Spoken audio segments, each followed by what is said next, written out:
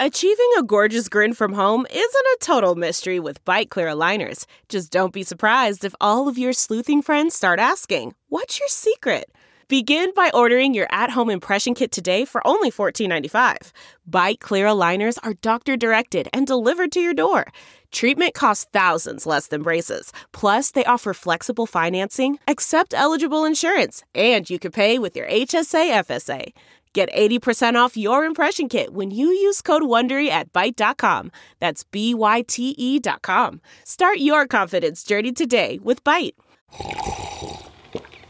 That's not just the sound of that first sip of Morning Joe. It's the sound of someone shopping for a car on Carvana from the comfort of home. That's a good blend. It's time to take it easy, like answering some easy questions to get pre-qualified for a car in minutes. Talk about starting the morning right. Just like customizing your terms so your car fits your budget. Visit Carvana.com or download the app to experience car shopping the way it should be. Convenient, comfortable. Ah. Periodic Talks. Hi, I'm Gillian Jacobs. And I'm Deanna Reasonover. This is Periodic Talks. Each week, we rediscover our passion for science, tech, engineering, math, and this week, whale lingo and stories from the deep. It's STEM for those of us whose favorite star is a fish. And I thought you were going to say whose favorite star is Deanna, but that's fine.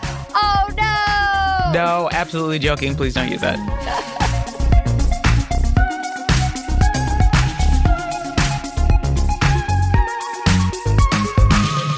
How are you? I'm good. How are you? I'm good. We got a voice memo from my friend Pedro Pascal, who you might know him from Game of Thrones, Wonder Woman 1984, or as the star of The Mandalorian, perhaps. And he came to us this week with an excellent STEM fact. Hi, this is Pedro Pascal, and my STEM fact is that morays have two sets of jaws. Think the alien in the movie Alien. They first bite their prey with their outer jaws, and then the second set of jaws, set deep in its throat, shoots forward and pulls the prey in. Isn't that disgusting and amazing? I think I need him to do nature documentaries. Right? Yeah. It was isn't that disgusting and amazing? And like the both disgust and wonder in his voice at the same time that I was like, oh, you're hired, sir. Moray, and when we say moray, we mean like moray eels. I only say that because I had to briefly look it up. Yes. Moray eels. And I looked this up as well. It's kind of amazing. I saw a video of one where they placed a bit of bait outside of the water. It kind of like throws itself up and it looks like it just bites like a little nibble, but then you see the bait go down into its throat. So I guess it's like the second set of jaws shoot out and grab it and pull it in further. I mean, wild. I have to say, when I look at moray eels, the first thing I think to myself is they look like someone's very old uncle. Like they look like someone's 90-something-year-old uncle every time. Like there's something about like the way they always look at you from the side with their mouth open. It's very much like I'm waiting to hear stories, you know? I chose the wrong moment to take a sip of my drink. That almost shot out my nose. You made me laugh so hard.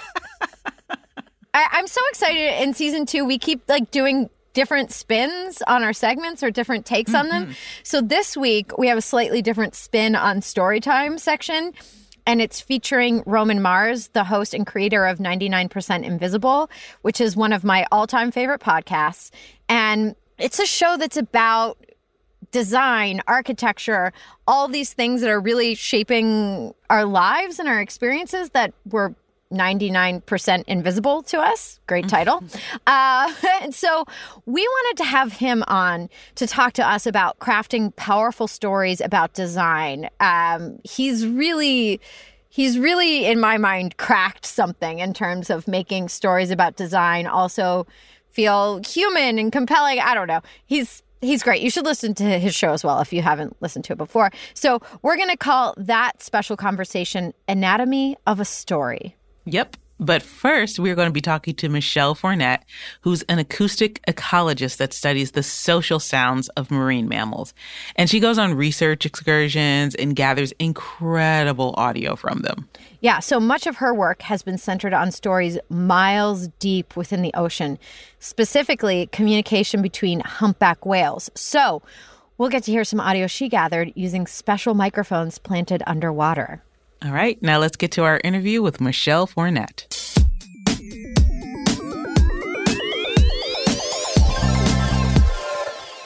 You want first up, Gillian? Sure. So our favorite question these days is, what is on your playlist at work? What are you listening to these days? Oh, at work, what am I listening to? Right now I'm listening to Whales. That is my playlist.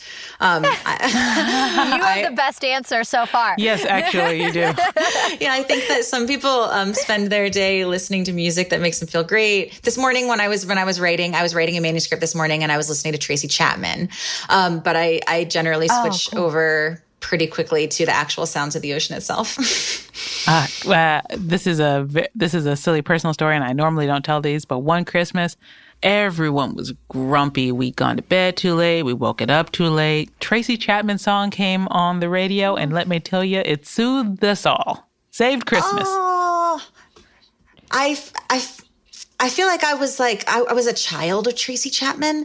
I remember waking up in the morning and it would be playing on the radio downstairs. Like my mom would have it blasting when she was like scrambling eggs for us.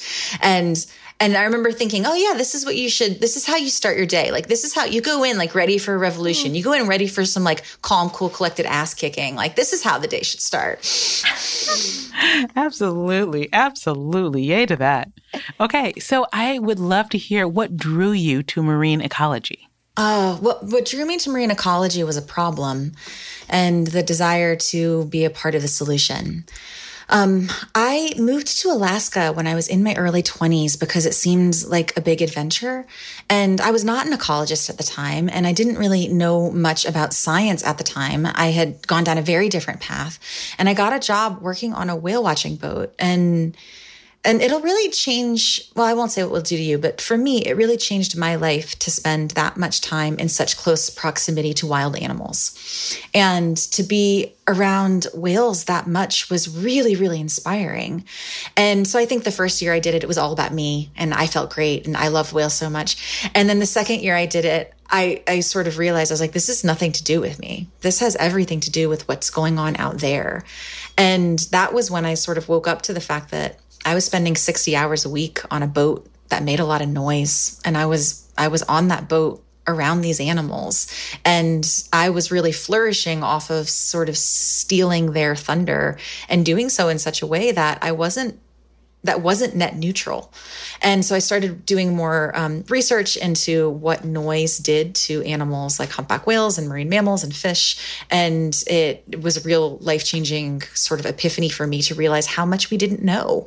And in that vein, I backtracked the direction I thought my life was going to take. And I went back to school. I did another undergrad.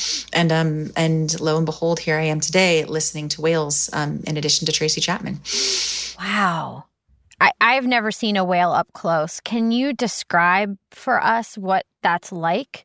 I'll tell you about two stories. The first is the first time I saw a whale, and the second is my favorite time that I saw a whale. The first time I saw a whale, I was sitting in the rain on a rock on a shoreline. I'd been in Alaska for about 48 hours and went for a hike with my dog and a friend I had just made, and looked across the water, and it had to be miles away. I could see this tiny breath. But in addition to seeing this tiny breath miles away, I could hear it. I could actually hear the breath of the whale, even though I was so far away from it. And that completely blew my mind, that something was so large that I could listen to it simply existing from miles away. And then many, many years later, once I had become an ecologist and I was doing field work, and I lived on this island where I did where I was doing research, and we camped there for 4 months every year. And on this island, the whales would come and forage in the intertidal zone. So right up against the shoreline, the water dropped off really steeply. And I remember being in my tent one night and hearing the loudest inhalation I had ever heard. And I ran out of my tent and down to the shoreline. I threw on my boots. And I remember standing in the water with my feet in the water, probably about 15 feet away from a humpback whale. And every breath it took actually vibrated my body. And those two moments are the ones that stick out to me most about being in the presence of whales. Something that's simple existence can literally shake your bones. And I think that whales capture people's imagination for good cause. They are completely indifferent to us on a good day, and even their indifference feels like a privilege. While you were telling that story, and when you got to the part where you were 15 feet away, my jaw was just, I was like, I can't even imagine. How, just for reference, just for scale of reference, how much bigger than, the average human is as a humpback whale? So, I'm 5'5" and about $150, and I can stand on the shore and I can look at a whale that is anywhere from 35 to 50 feet long and weighs upwards of 80,000 pounds. So it's like a living, breathing school bus. So yeah, that's how big they are. And even just their pectoral fins, just their flippers, their equivalent to our arms, are 15 feet long and weigh 4,000 pounds. So we are just tiny in their presence. And this is just, and I'm talking specifically about humpback whales here. I mean, we could go real big and talk about blue whales. I mean, blue whales, 100 feet long, 100 tons, largest animal that has ever lived. To be in their presence is to be in the presence of of an animal that's larger than a dinosaur. And they're there. They're out there right now. Like, we are chatting and talking about them, and they are breathing and calling and singing and foraging and living their whale lives. And I think that's a really cool thing to remember, is that they're not just there when we're looking at them. They're there all the time. Have you ever been near an animal that was that much larger than you, where you had that sense of scale? No, not at all. Not even close. I'm trying to think the closest. I'm trying to think of the biggest animal that I've been near, and I'm assuming it's probably an elephant. Mm-hmm. Nothing like when she talks about feeling the breath and it's vibrating your body. That's wild. That was kind of amazing how she talked about moving to Alaska thinking she was going to have one type of adventure, but then it led to a lifelong different type of adventure. That's actually a really beautiful sentiment. I love the idea of sort of, going on an adventure and it truly being an adventure, and you don't know what's going to happen next. Yeah. In doing a little research in preparation to talking to you today, I was reading about, how many different types of whales there are in so many different oceans. Can you give us a sense of how many places around the globe whales are living right now? Yeah. So that's one of the really amazing things about these animals, is that they're everywhere. They're in every ocean on this planet. If you have dipped your toes in the ocean, you have temporarily shared a habitat with a whale. And so humpback whales are found in all the world's major oceans, but on every coastline that you'll find anywhere, you'll also find small whales like dolphins and porpoise. And if you were to head out into big open ocean, out into the middle of the Southern Ocean down by Antarctica, you'd be sharing your space with blue whales and fin whales and minke whales. And if you're to head up to the frozen Arctic, you're going to go up towards, past the tundra, past the North Pole and all the way into the Beaufort-Chukchi Sea. Then you're going to be sharing your space with bowhead whales and beluga whales. We wanted to hear a little bit about how whales produce sound. Yeah, that's a great question. So how whales produce sound is still a little bit of an enigma to us. We know some I'm guessing at, and some I'm right. Whales, unlike people or mammals or even birds, they hold their breath when they're producing sound. So if you were to put your hand up in front of your mouth while you're breathing, which I'm doing right now, and while I'm talking, I can feel the inhale and exhale of air. When a whale communicates, it takes a breath at the surface and then it goes under the water and it actually moves that air back and forth across a set of vocal folds or phonic lips, which is like our vocal cords. But they have different cavities in their skulls that that air gets squeezed into, and how it gets squeezed and the rate with which it gets squeezed and moved back and forth is how they produce sounds. So it's a little bit different for dolphins and toothed whales than it is for baleen whales. And a lot of it we're still just figuring out. But generally what it is that they are very adept at moving air around the various spaces in their heads. And they can do this with extreme precision and accuracy. And in doing so, create a really wide range of vocalizations. So that leads into my next question, which is, why do whales vocalize? Oh, that's my favorite question. That is the most interesting question that in my entire research program. That very much is sort of why I got into this. The short answer is we don't know. The long answer is we kind of know. So some whales will produce sounds for very specific reasons. So odontocetes will echolocate, which is a type of vocalization where they produce this very high-pitched sound and it bounces around the environment and bounces back to them, and they paint this acoustic picture. So they use echolocation to hunt. They use echolocation to interact with their environment and to interact with each other. For baleen whales, they'll produce vocalizations like song. So blue whales, fin whales, humpback whales, and bowhead whales all sing. In these singing vocalizations, they are presumably sung by males in an attempt to either deter other males or to bring in other females. But then there's a whole suite of vocalizations in addition to that we don't know the function of. And we've only just begun to investigate it. So my specialty is humpback whales. And for humpback whales, there's only two sounds that we actually know anything about, sort of what they mean. And one of them is a social sound, so it's meant for making contact, and the other one is a feeding call, and fundamentally its whole purpose is just to scare fish. Well, we have a couple clips that you have captured on your excursions, and we were going to play each one and then have you talk about what's being communicated. Tamika, will you play the first one?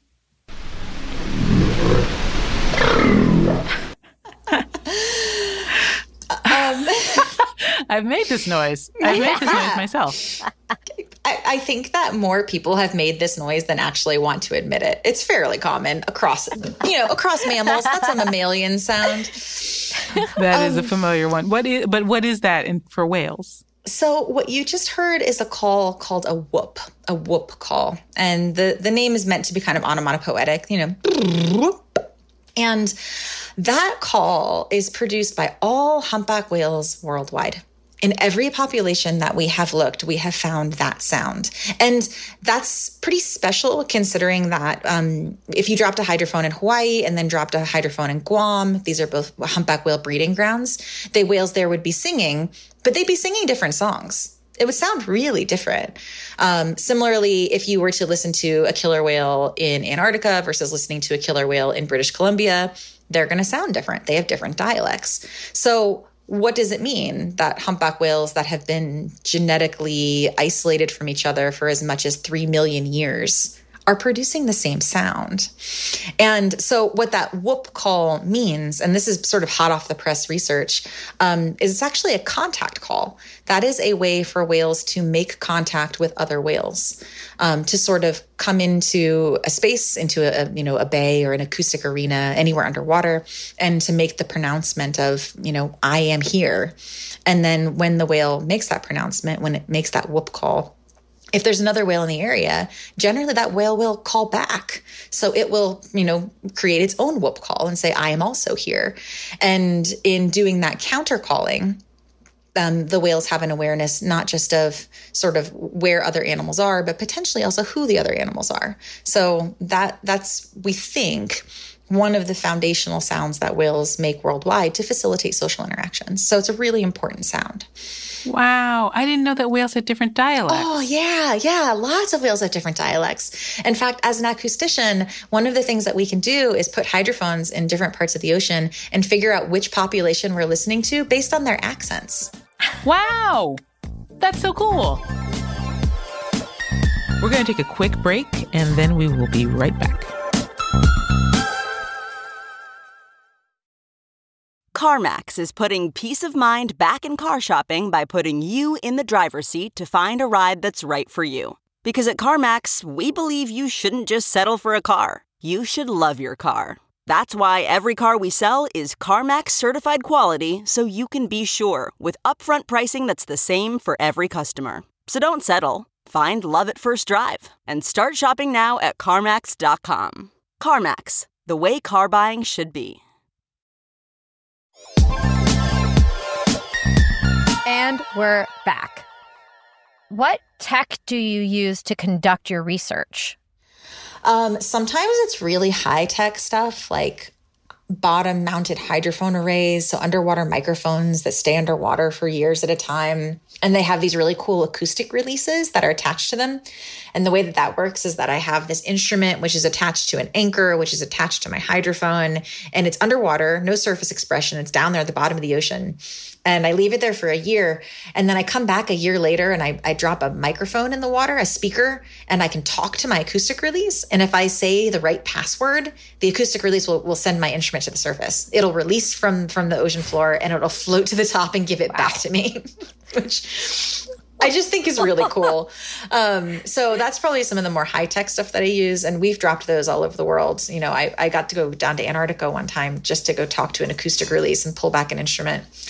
I have a question about how the properties of water affect how sound is transmitted. Yeah, that's another really good question. So there's a reason that humans love to look at things and whales love to listen to them.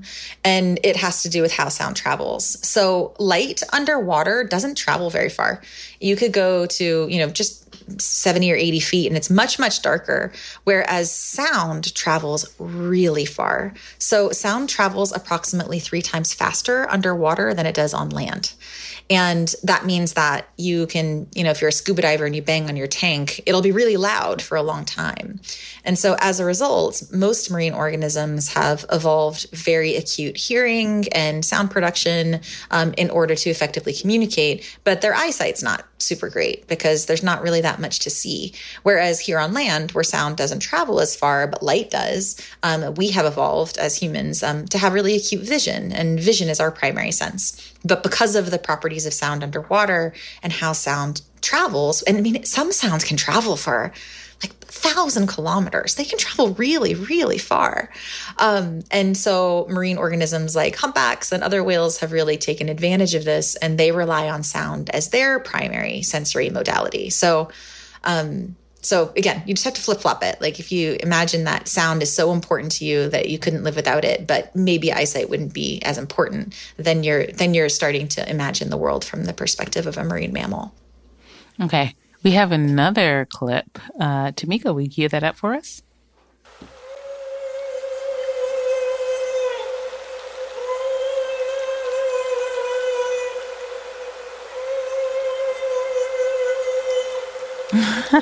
That's great.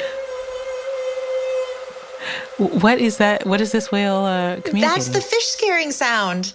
That's scary. Yeah, that's the one that scares the fish. But it's such a cool sound. So that's a feeding call. And I'm going to tell you 2 things about it. One is that only humpback whales in Alaska produce it. So we think that it's culturally transmitted. So it's learned. It's passed from individual to individual, which is super cool. The other thing is it is perfectly matched to the hearing capabilities of this little silver fish called a Pacific herring. Herring don't have great hearing. They can't hear that well, but they can hear really well at the 500 hertz frequency band. Humpback whales will basically sing to them, which is what you just heard, this sort of like operatic feeding cry. And that cry is perfectly tuned to peak sensitivity of this fish's hearing. So you could whisper to a fish, probably can't hear you. You might like whistle at a fish, it probably can't hear you. But if you make that sound to this fish, it can hear you and it gets scared and it runs away. And herring have this flee and clump response when they get scared. So they ball up and they move in the opposite direction, which means that as the humpback whale makes that sound, a group of them will go under this school of fish. One of them will make that sound, and they sort of push the fish up towards the surface of the water. And in an effort to run away from the whale, the fish all get concentrated against the surface of the water, which means that the whales can come up and eat them pretty easily.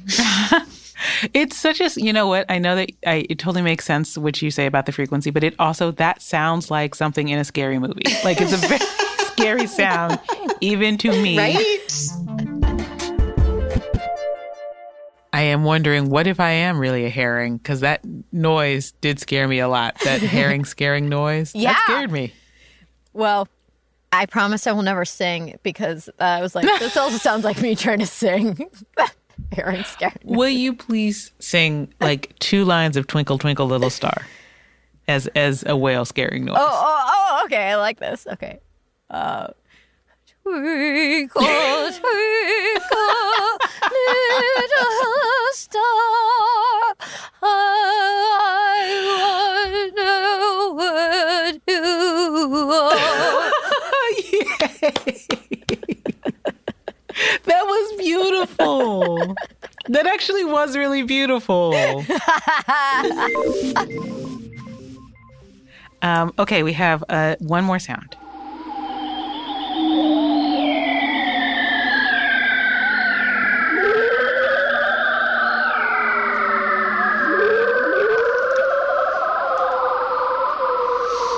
Wow. Wow. Is that a sound of a 1950s UFO landing?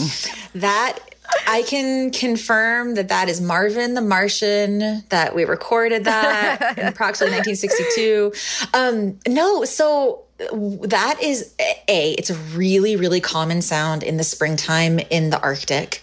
And what you're listening to is the vocalization of several, there's several on this recording, male bearded seals. So those are male seals, big seals. They're big guys, super cute. And they are under the water, and they're making that sound to try and attract a mate. So that basically what we just heard was a like the ecological equivalent of a love song. And we heard a lot of males all singing their little hearts out to try and be the one who sings the best song, so that they get access to the female, so that they can procreate and, live long and prosper. Do we have a sense of what makes it the best love song? Like what qualities about that are most appealing to the other seals that they're trying to attract? Oh, that's a good question. For bearded seals, I don't know the answer to that, other than that it's loud and it's long.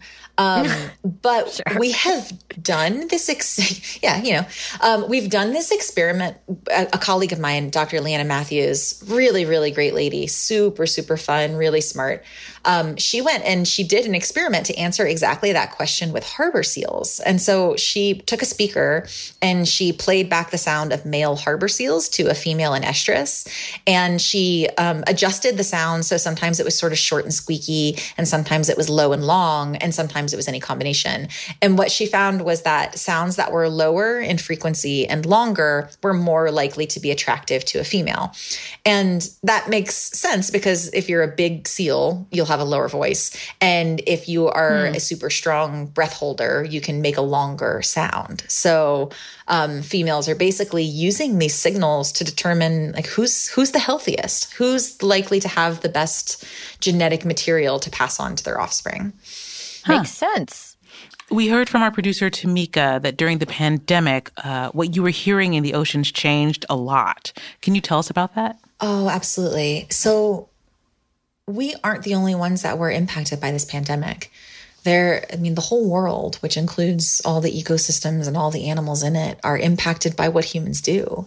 And when we changed, when we all stayed home for as long as we stayed home, the earth responded and human behavior changed. And sometimes that's not great. We saw some things during the pandemic that did not benefit the environment the way that we want it to. There was an increase in poaching, for example. There was an increase in plastic use. These are things that we need to address, that we need to say our human actions have caused this environmental change.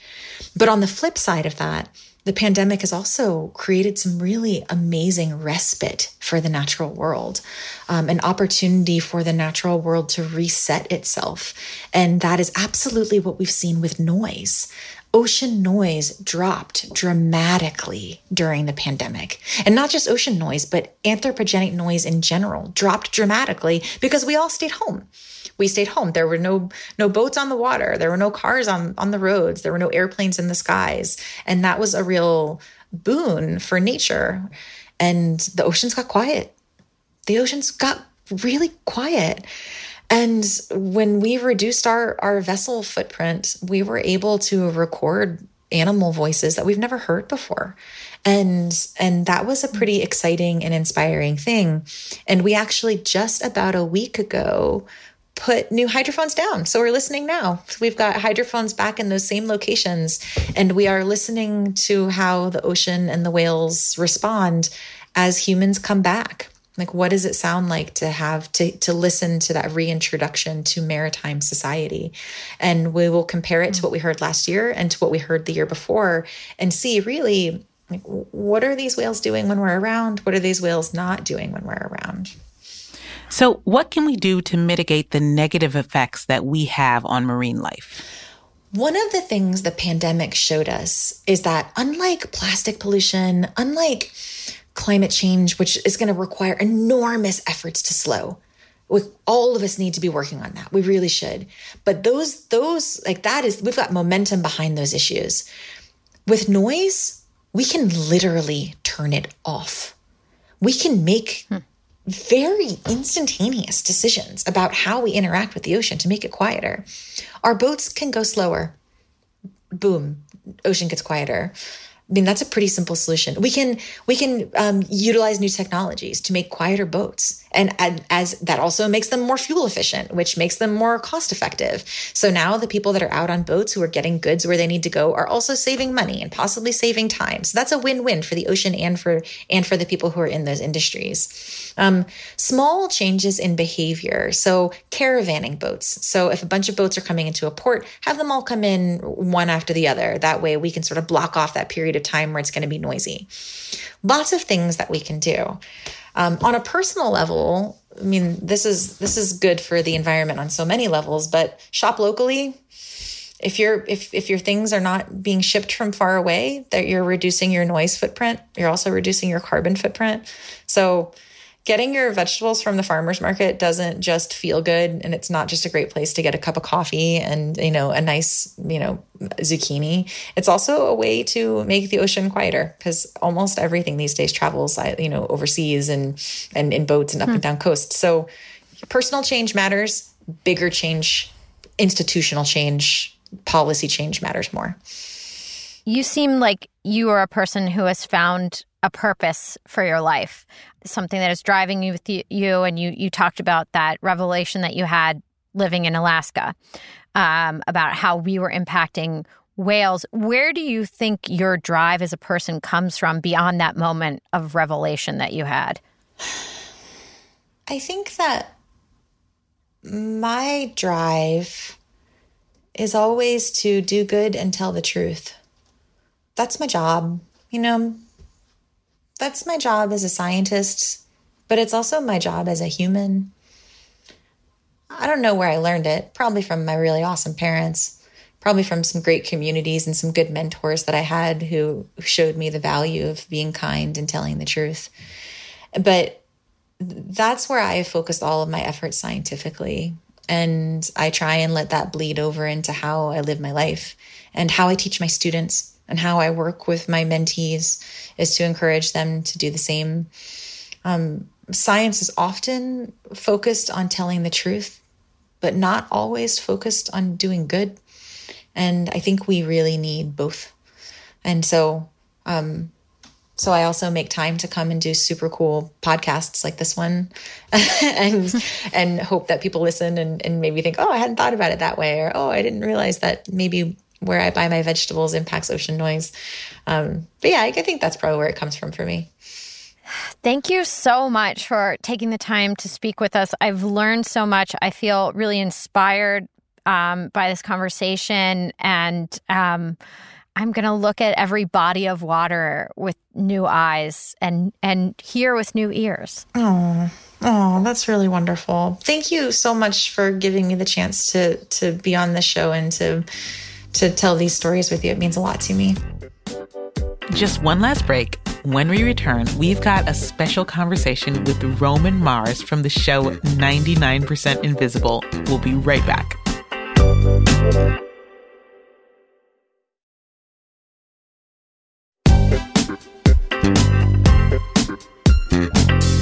And we're back. It's story time. This week, we are joined by the host and creator of the podcast, 99% Invisible, Roman Mars. Yay! Thank you so much for having me. 99% Invisible is one of my favorite podcasts. Deanna's heard me talk about it many times. I've listened to the show for years. I love it. I try not to copy it on this, but be inspired by it. And I just love your approach to storytelling and how engaged I feel listening to stories about design now because of your show. Oh, it's so kind of you to say. I appreciate it. So I feel like you have really honed in on the art of storytelling with your podcast. And not just that, but telling stories about design in a human way. It's something I'm still learning about, how to tell stories in an oral medium and how to make technical stories feel human. So we're so curious to hear about your process on the show, how you craft stories. And we know that, you know, not all stories are the same. They can't have the same structure on the show.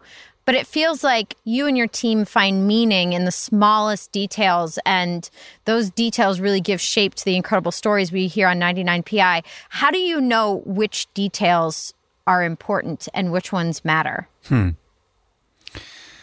Well, you're right. They do vary a lot. I mean, mainly it's just like you make the story you want to hear. So you look for the details that excite you, that you would tell, like at a bar, or that you would just like pull out from the story and tell.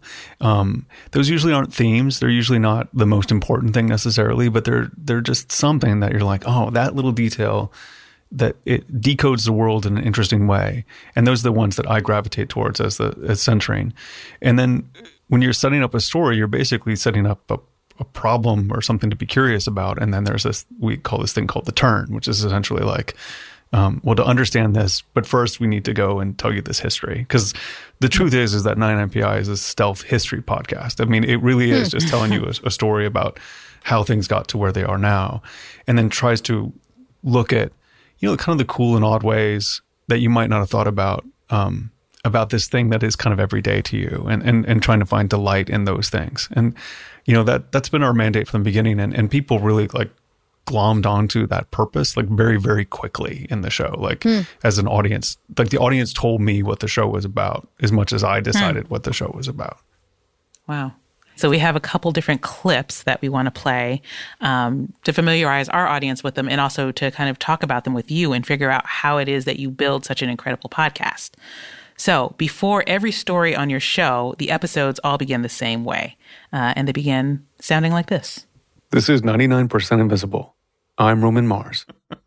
You're laughing. Is it weird to hear your voice? Oh, I've gotten so used to it. I used to hate my voice so much, and it took me forever to get used to it. Like 7 years, I think, of broadcasting before I got used to it. So you have some... I've got 6 more left. Wait, really? You have such a soothing voice. But I didn't always. Like that's something that you build. Like you look for the parts of your voice you like, you know, and you kind of you begin to like use them like a muscle. It's a type of acting, but it's like acting but it's required to be naturalistic. But you have to work really hard to be natural. And I think you know that's Gillian. You know, like it's just like, even though it's like, oh, you're effortless. You just look like you're doing your, you know, no, it's like you're working very, very hard back to the circle of performing like yourself, essentially. And so the tag at the top is a little bit of a tone setter, because I always knew that the show was going to be about everyday and mundane things. And when you're trying to convince people that that's an interesting use of their time, you kind of have to put your arm around them and say, okay, no, really, this is interesting. You have to look at this, look closely at this. And I've always mic'd the show so that I'm really close to the mic, so it sounds like a voice inside your head. And so the idea is that the show voice is this companion that says, oh, no, check this out, like lean in and check this out. And so it sounds like, a bit whispered, a bit close, and it sounds like my voice in my head to me. And so that's all really deliberate. But it took a while to sort of like, that was kind of the idea from the beginning, but we got better at it over time. What do you think makes a good story? What is the anatomy of it? Well, I think you have to have good characters and good voices. Like we think about things in terms of audio. So I really like the sound of people's voices. So you put that up front, something. Mm-hmm. And then you're looking for, stakes and struggle, all this stuff like people kind of know.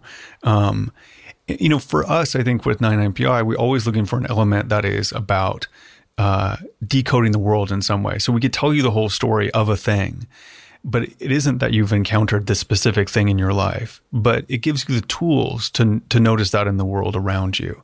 And that kind of makes, for 99PI story, what makes the story really work for us is that the story, goes with you, and you take it into your life to decode the world in a good way and delight and see stories everywhere because of that story that we did. And that's the X factor that we often look for. Okay, so I want to talk about story structure specifically. Mm-hmm. Let's play a clip from an episode of 99PI called The Batman and the Bridge Builder. And when this is finished playing, we'll break down how you chose to set up the story.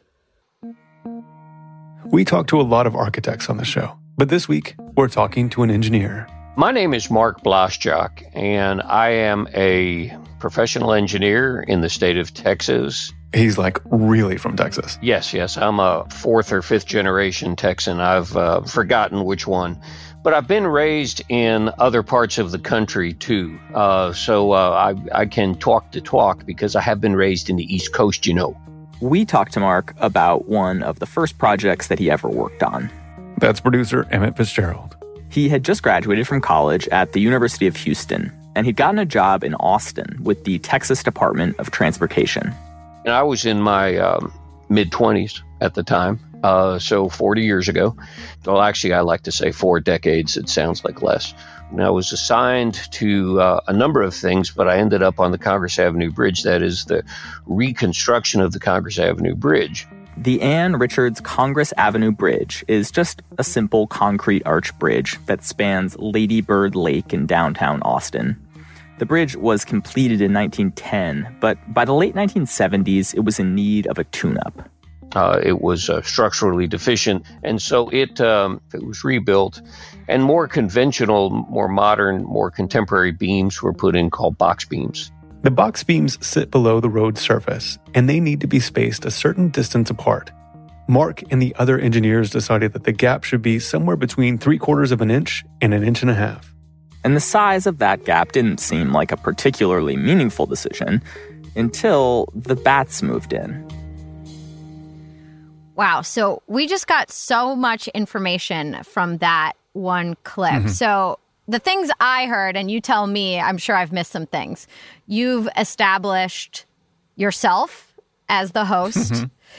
You've established the main interviewee, the reporter, the location where the story is taking place. We've gotten some sense of the personality and the humor of the storytelling style. And now we're also breaking down the design element of it and hinting towards something to come. So by the end of that, we know somehow bats are involved with a bridge in Texas. Mm-hmm. Yep. That's all we were juggling right there. Yeah. That's it. Yeah. That's, the beginning usually has a lot of information, and so you have to convey a fair amount of it, and you have to decide like how much detail. We tend to, I think we've cultivated our audience to handle a lot of detail at the top. Mm-hmm. And this is Emmett's story. So like Emmett wrote this, and we worked on it together as a staff. But starting with Mark Bloschok and the bridge, this is a story of like actually kind of two people coming together, and you could have gone the other way. I think, and truthfully, you probably could have gone the other way. It's sort of like, I think that there's a habit when you make a lot of stories that you think that there's one way to tell it. And truthfully, there just isn't. There's lots of ways to tell a good story. We chose this one. I think we centered it around the bridge because of our particular mandate to deal with infrastructure and design things. We could have started with the fact that bats are, it went through a real renaissance of being hated to being loved. That could have been the start of it. Because that's kind of more what the story is about. The bridge is a character, but not really like the most important thing. It's sort of the jumping off point. Things that are meaningful to me, like that 3.5, 3/4 of an inch to 1.5 inches is like, I like wonky details about design. So like that stays, like it's a little bit of taste, and then you have to land on the word bats, there's something, and there's a real, so there's this like kind of curious, propulsive, music that's trying to drive you forward, and then it goes to silence for the word bats, because we want you to focus on the word bats. And so that's intentional too. Like if you were trying to be, ruthless, you would cut out all that sort of like 4th or 5th generation Texas and his like really terrible, like East Coast Northern accent or whatever it is. It's sort of like partly Midwest and partly it's like, but it's so charming. It's like who he is. And so you want that, so all that sort of stuff is just like, you just do it. You try to pare it down to being like as simple as possible, but you make sure that you don't strip and sort of denude it to the bone where you're not enjoying it, because these people are great and you want to spend time with them. And I'm probably like on the staff, I'm one of the laxest editors because I simply like the voice. I like people talking. Like I could allow them to talk for like another 5 or 10 minutes. It's just my deal. And then we have other people that are like, get it out of there. Like we don't want I don't want anything to do with this. And so, so we just balanced it all out in the group when we had it. Okay. We have another clip from the episode. And in this, one of the primary characters decided that he wants to help protect bats by challenging the public's perception of them. So he goes on TV to show people that they don't need to be afraid. Let's hear that clip. In 1982, he launched an organization called Bat Conservation International, based in Milwaukee. And he began touring the country preaching the bat gospel to anyone who would listen, including David Letterman. He has spent 20 years studying bats and feels that they don't get the respect they rightfully deserve. Please welcome Dr. Merlin Tuttle. Merlin did his best, but you can hear the audience squirming in their chairs when he starts pulling out live bats. And at times, it doesn't feel like Letterman is taking Merlin and his bats very seriously. What have you done to that chihuahua?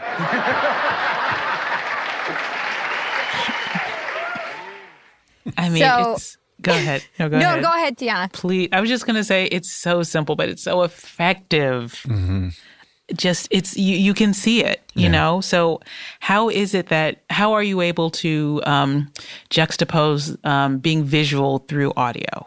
Well, I mean, it just so happens that one I think is pretty easy to understand. Like it barely needs that narration that Emmett is doing there, the squirming in the seats. Although we're doing that mostly to telescope the audio from the TV show. So it's like we need to jump from here to here. So we have someone say something in between.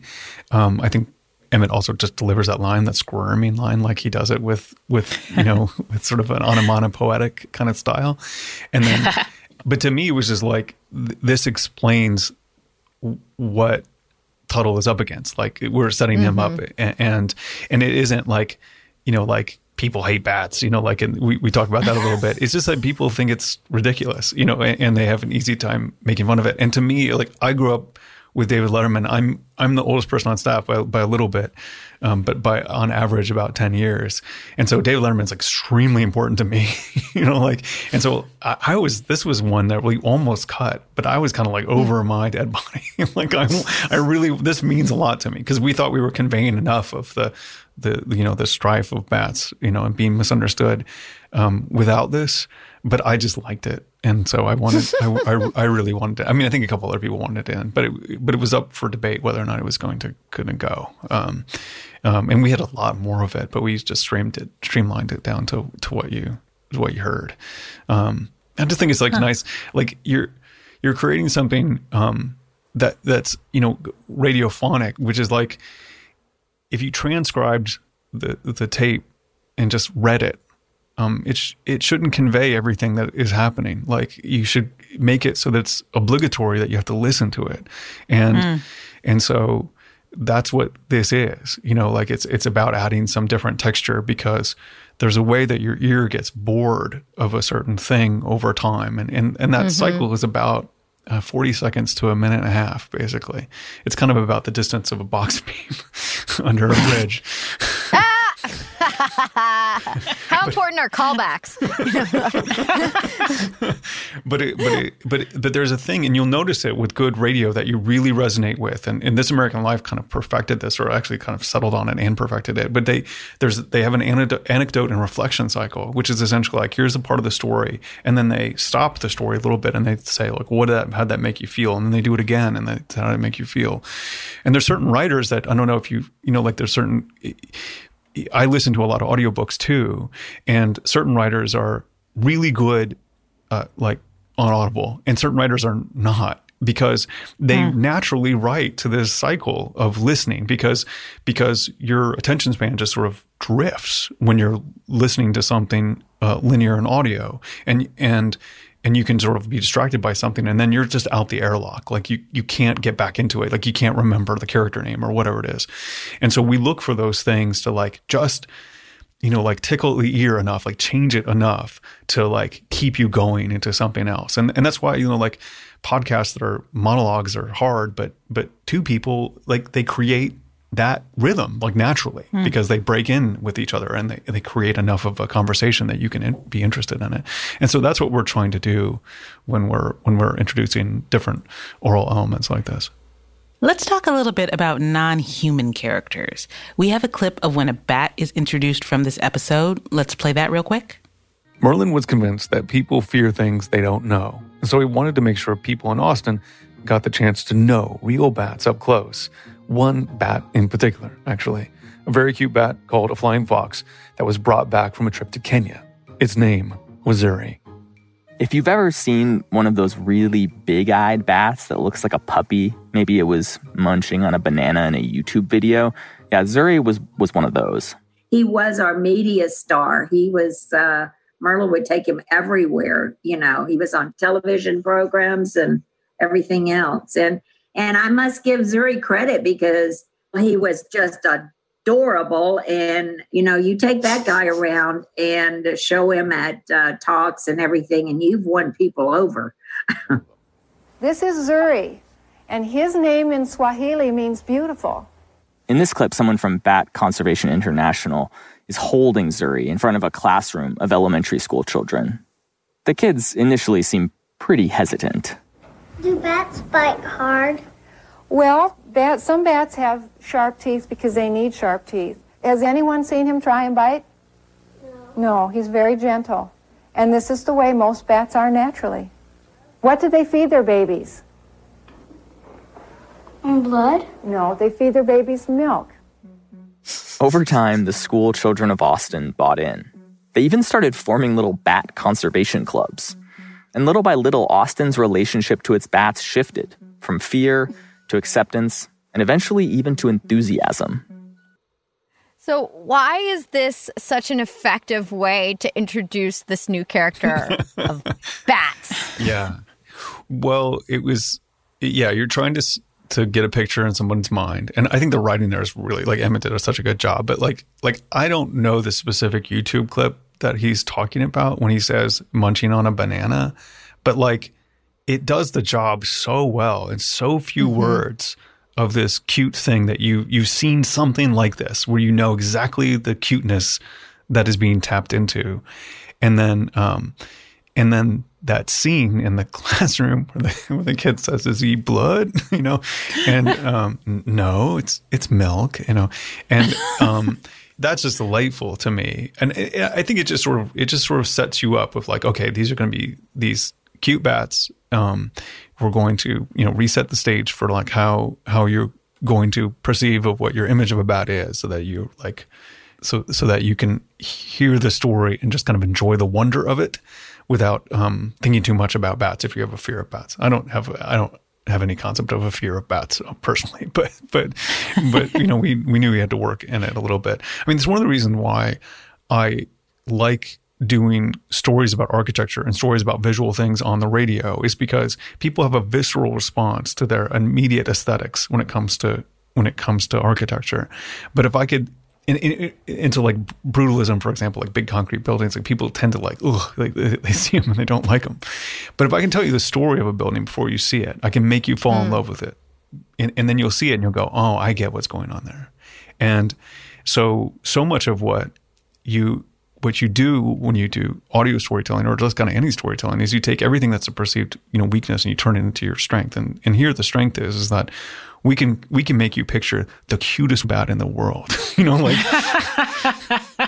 and you don't have to have an opinion about how you feel about it when you see it, but we will put the cutest one possible in your head, so that the next sort of iteration of this is you're on team bat, like no matter what. And that's kind of what this section does.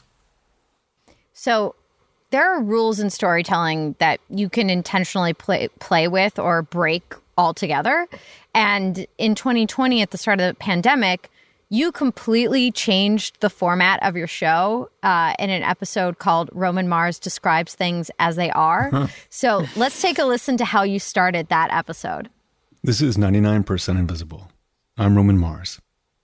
Hello, beautiful homebound nerds. If I sound a little different, it's because I'm recording this at home. You might even hear some cars passing by. I'm not sick.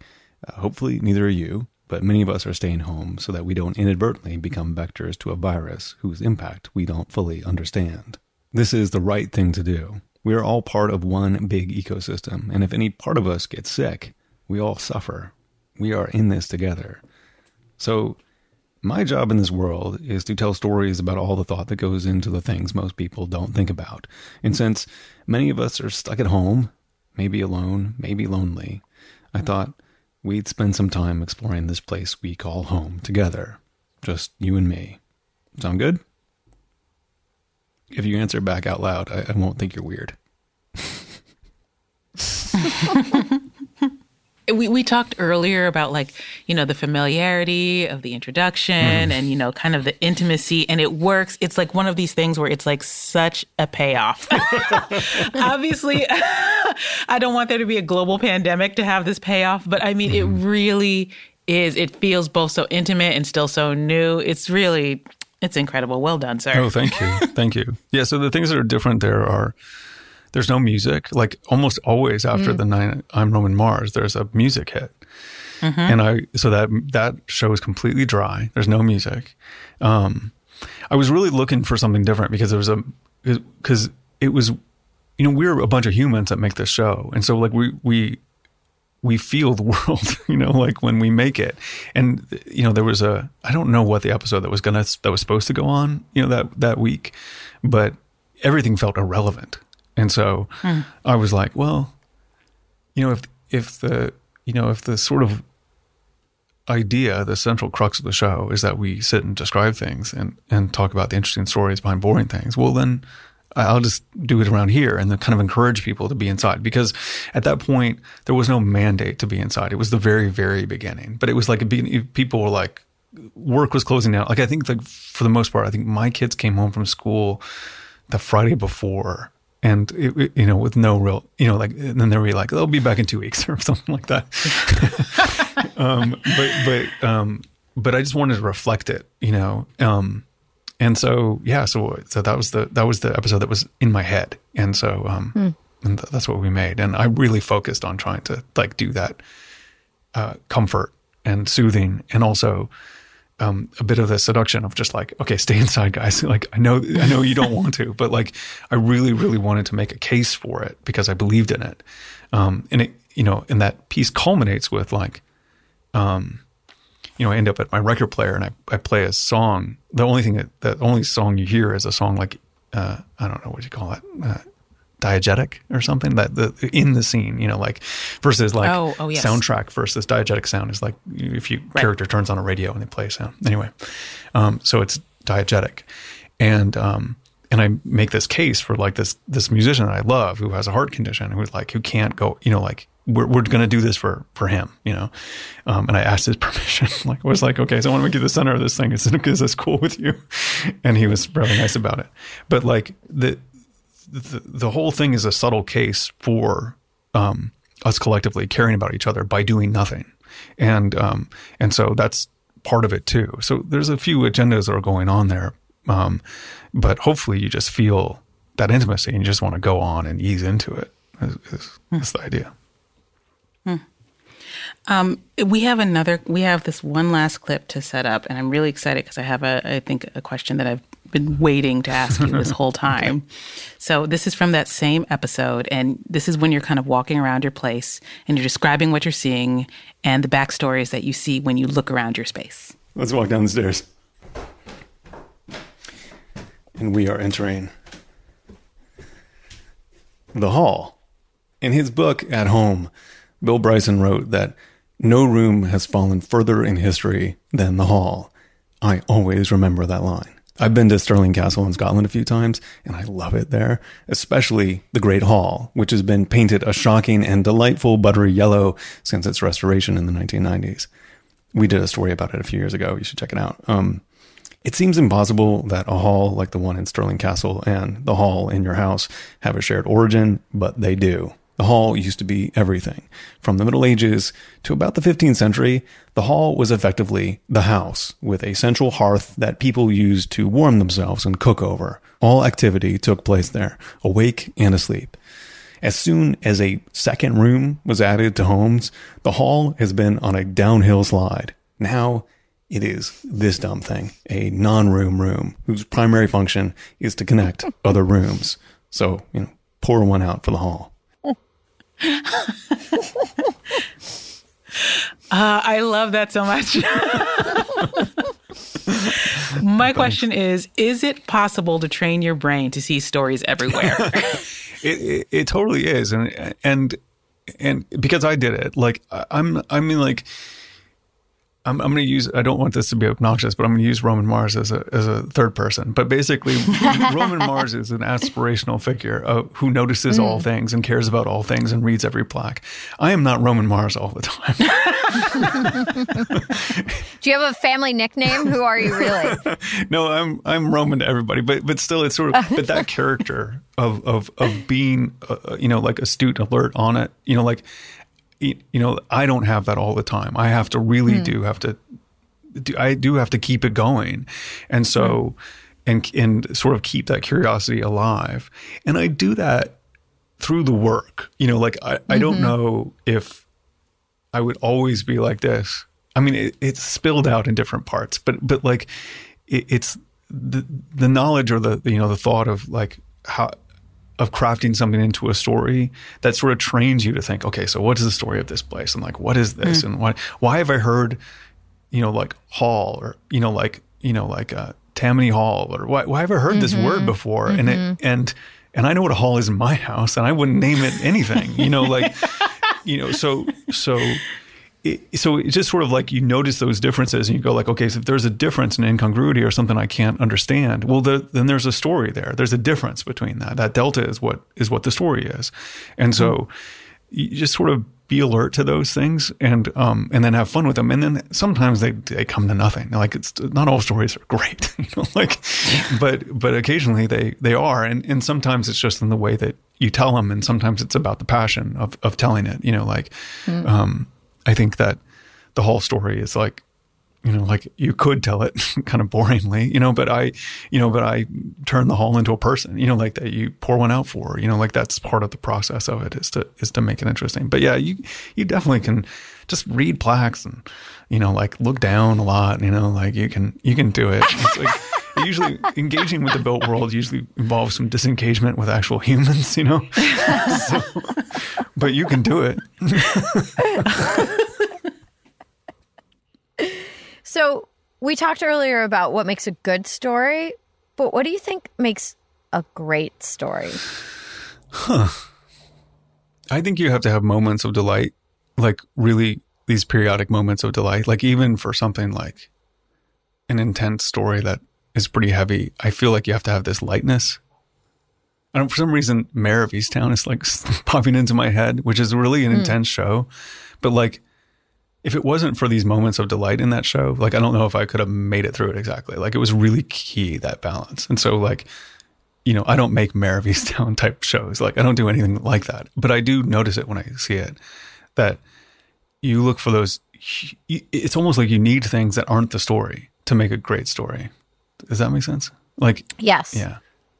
I don't think you need necessarily good ending, because a lot of our endings are kind of like, could be good, could be bad, like it just like up to you, like I don't think you require that. I just think you need enough struggle, you need good voices, good characters, you need enough things in there that are just like, you can tell they're there for the joy of being there. And then I think you can go pretty far on that, and then when it all comes together and it's like a real story, like we occasionally tell like something that's extremely cinematic, and those are super satisfying and fun. And then they have to hit you in the moment, like that they matter in a moment. I think that's another key moment. So a part of it is like, if it hits the audience member, like that's the thing. So you're always trying to serve someone something that matters to them. But I think what makes a great story is you have a good story, and then you have things in it that aren't the story in a way. So. Thank you so much for this. This was incredible. Yeah, this was a true delight. I don't know how I made this leap in my life from listening to you for so many years to getting to talk to you, but it's really special. And I've already felt what you said about like looking at the world around me differently from working on our podcast. And I know that your podcast has affected me in a similar way, but I feel re-energized to just go look at everything. It's excellent. Well, it was a real pleasure to be here. Thanks for all the insightful questions and stuff. I'm delighted that we had this chance to talk.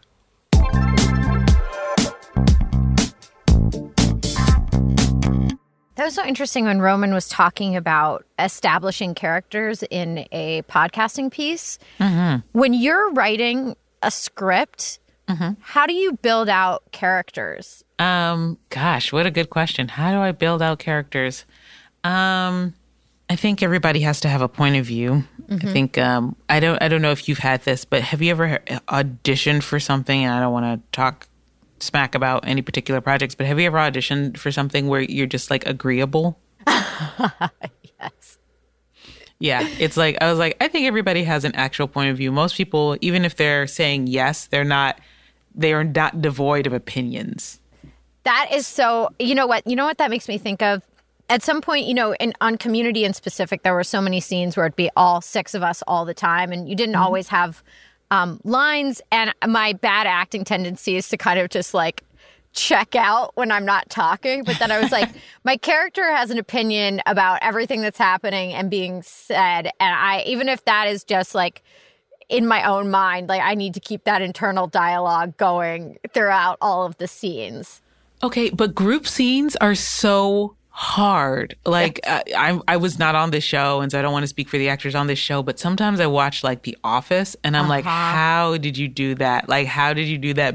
Those big like bullpen scenes for years where you're just like playing on a computer. I'm like, is that computer even hooked up to the internet? Like, what were you doing that whole time? I think I read that it was, and they were doing a lot of online shopping. You make money, you spend money. How much money did you make today? Well, I made this much. How much money did you spend today? Well, that's another question. Yeah. it is time to read some comments. So here's one from Twitter. And this is actually from a former guest, Dr. Clifford Johnson. Oh, he the tweeted greatest. about us. He was in our episode, Mind-Bending Theories About Space-Time. Please, please, please go check it out. Dr. Johnson listened to the episode and he tweeted, just why are there so many shows and movies on time travel everywhere you look? This might actually be one of my best interviews on these topics. And this is all due to the great host. Oh, that's us. And Tamika, who is also a host. Yes. She's giving me a look right now. I loved that conversation with Dr. Johnson and getting back to we asked him, why does Hollywood go back to time travel over and over again? And it made me think also about the nature of storytelling and what are those themes that also ties into what we were just talking about with Roman Mars about what makes compelling stories. And what is that underlying urge about being able to go back in time, redo something, have a second chance at a moment in life? I understand. I'm like, oh, it makes total sense why we keep telling these time travel stories over and over again. Oh, 100%. Absolutely. Follow us on Twitter and Instagram. We are at Periodic Talks. And don't forget to rate and review the show on Apple Podcasts. We might even read your comment on the show. This podcast is produced by Tamika Weatherspoon. And our engineering and theme music is by Brendan Burns. Our editor is Tracy Samuelson. And we get research assistance from Juliana Torres. Our executive producers are Peter Clowney and Josephine Martirana. Periodic Talks is a production of Stitcher.